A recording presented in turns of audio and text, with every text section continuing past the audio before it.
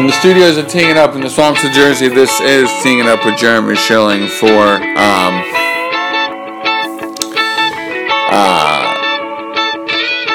what is today? The 24th. I blanked out. The 24th of July, 2018. He wanted to talk baseball. He wanted to vent baseball. So this is another edition of Off Your Chest with Danny Flecka. Good evening, sir. How you doing, man? I'm good. Let me tell you first, before we get to Gary Sanchez, that Ken Rosenthal is reporting that the Yankees are very close to acquiring Zach Britton from the Orioles. I did hear about that today, that they were one of the leaders, along with, I think, I want to say the Diamondbacks were up there, but what prospects are involved there? I don't even know how much Britton has left in his deal. The Yankees scratched Double-A pitcher Dylan Tate from his start tonight, per Ken Rosenthal. And he is indeed going if the deal is completed. He is the number 9 prospect. The Yankees' number 9 prospect. That is not the number 9 prospect in baseball, but the Yankees' number 9 prospect. That's fine, as long as they keep Chase Adams, Sheffield, Clint Frazier, those guys. They still have, Andujar and Torres are their top 2 prospects up right now, and that's a good deal for them. If anything, it keeps them away from the Red Sox, which is what I think is the gain there. You keep them away from the Red Sox, from Houston, and from a potential NL playoff team if you get that far. It's a good move for them. I mean, that bullpen now just becomes even deeper. Their starting rotation is an issue, so it's going to be one of those things in the playoffs where maybe they go only 3 starting pitchers that go 5-6 innings, and then they let the rest up to Betances, Robertson, Britton, Chapman, and Canley's back. That just adds another arm there. So it's a good move for them as long as they're not giving up anybody that's worthwhile and could pay out dividends next year or the year after that. I think that's the move you have to make. Okay, so now we get to what you wanted to vent about, and that is the whole fiasco with the great Gary Sanchez, who's now in the DL because he hurt his groin. So go ahead, say your piece. I saw it, I know that the Yankees need to win these games. They're 6 behind now, and I think in the last 26 they're 13-13, and Sanchez was the scapegoat last night. Pass ball, not hustling, and I just don't get the not hustling part. He is not a fast guy to begin with. It's a routine double play ball. Do you really expect him to beat that out? On top of that, we find out today that he tweaked something. Do we know if he tweaked it on that play? Who knows? 50-50, right? But I think the reason why Sanchez isn't getting away with it this year is because he's batting under 200 and isn't really providing the type of offense they thought they would get from him. That being said, he's somebody you need in that lineup come October. You saw what he did last year. You're going to need him. I mean, do you really want Austin Romine catching games for you for the rest of the season? I don't think so. And you just need to, as a baseball fan, as a baseball critic or whatever it is, these guys play 162 games. Take 1 game off, it's okay. I'd rather him hustle down the line in October when it matters than a game against Tampa on that crap field that they play on and everybody seems to get hurt on. So I just think you got to cut the guy some slack here, but he has to do his part too and start hitting. So I think we'll get that from him eventually, but I think it's just a stupid thing to bring up and talk about. I mean, he wasn't a Gold Glove catcher to begin with, so these things are to be expected with him. It's not like we haven't seen them before, so just think people need to take it easy a little bit. I mean, this Yankee team is still really, really good, and just because they're 6 games out now doesn't mean they can't win the division. I still think they're going to. They still have 10 games against Boston, in the season, a big 4-game series next week. They still have 4 games, I believe, to make up.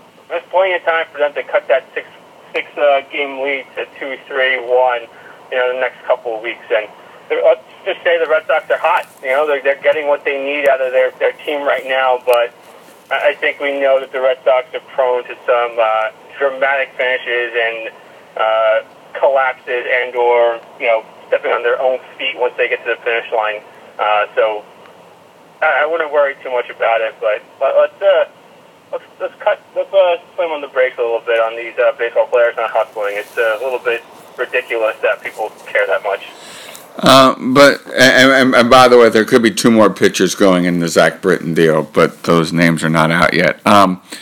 Here's my thing, though, which is, wasn't he supposed to be a changed man after the power lunch with A-Rod and J-Lo? Wasn't he supposed to be a pitcher that would focus on his catching and his throwing in the offseason? A catcher who would be focusing on his ball trapping skills and eliminating pass balls and all that stuff during the offseason.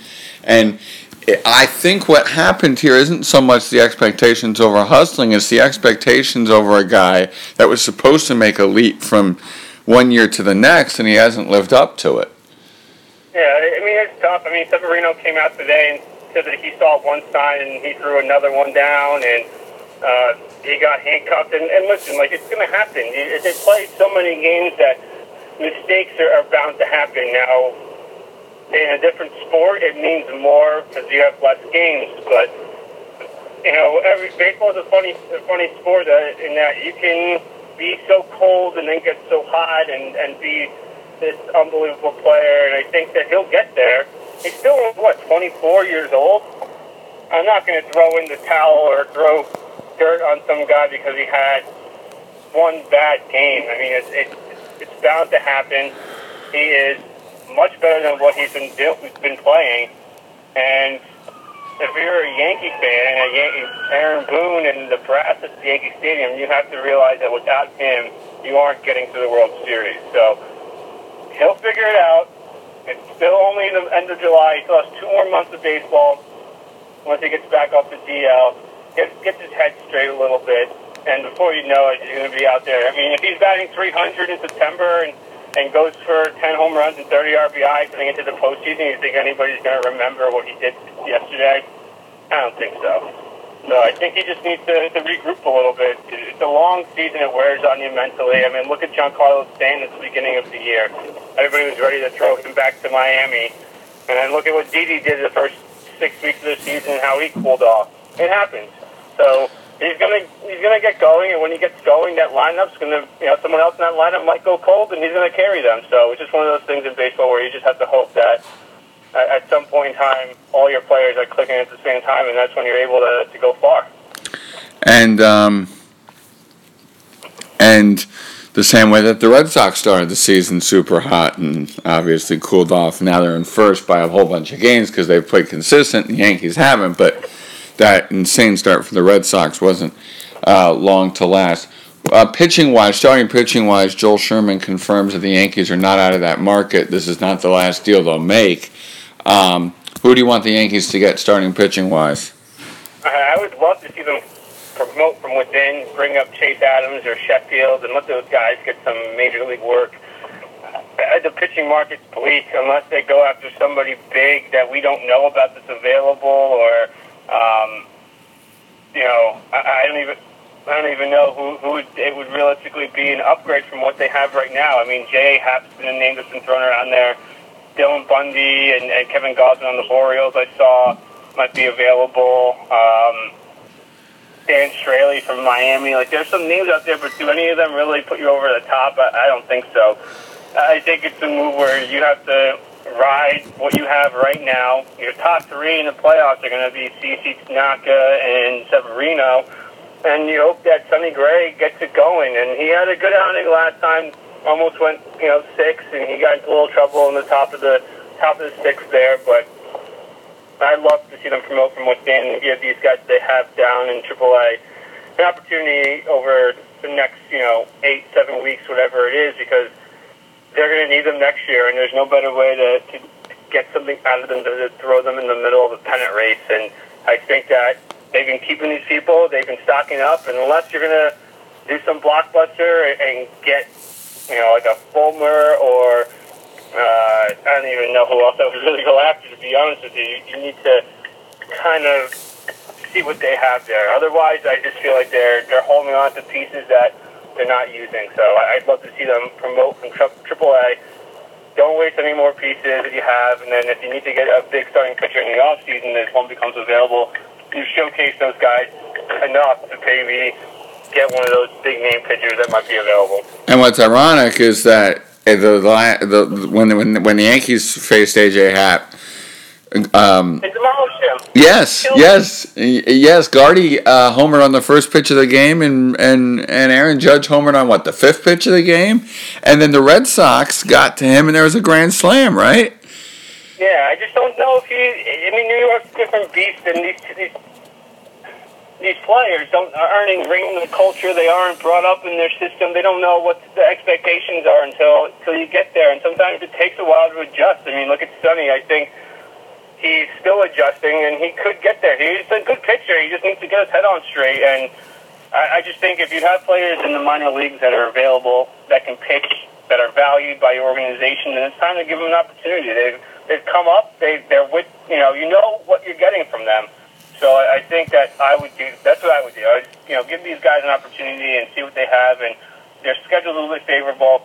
Mix and match, when it is that you're going to pitch them, and give them a shot. And like I said, if anything, you're showcasing them for the off season when somebody bigger might be available that isn't available right now because a team is in a pennant race or is on an expiring contract, whatever it might be. So I'm a big believer that the Yankees have done that a lot. We've seen it be successful with Aaron Judge, with Sanchez, with Andujar, with Torres.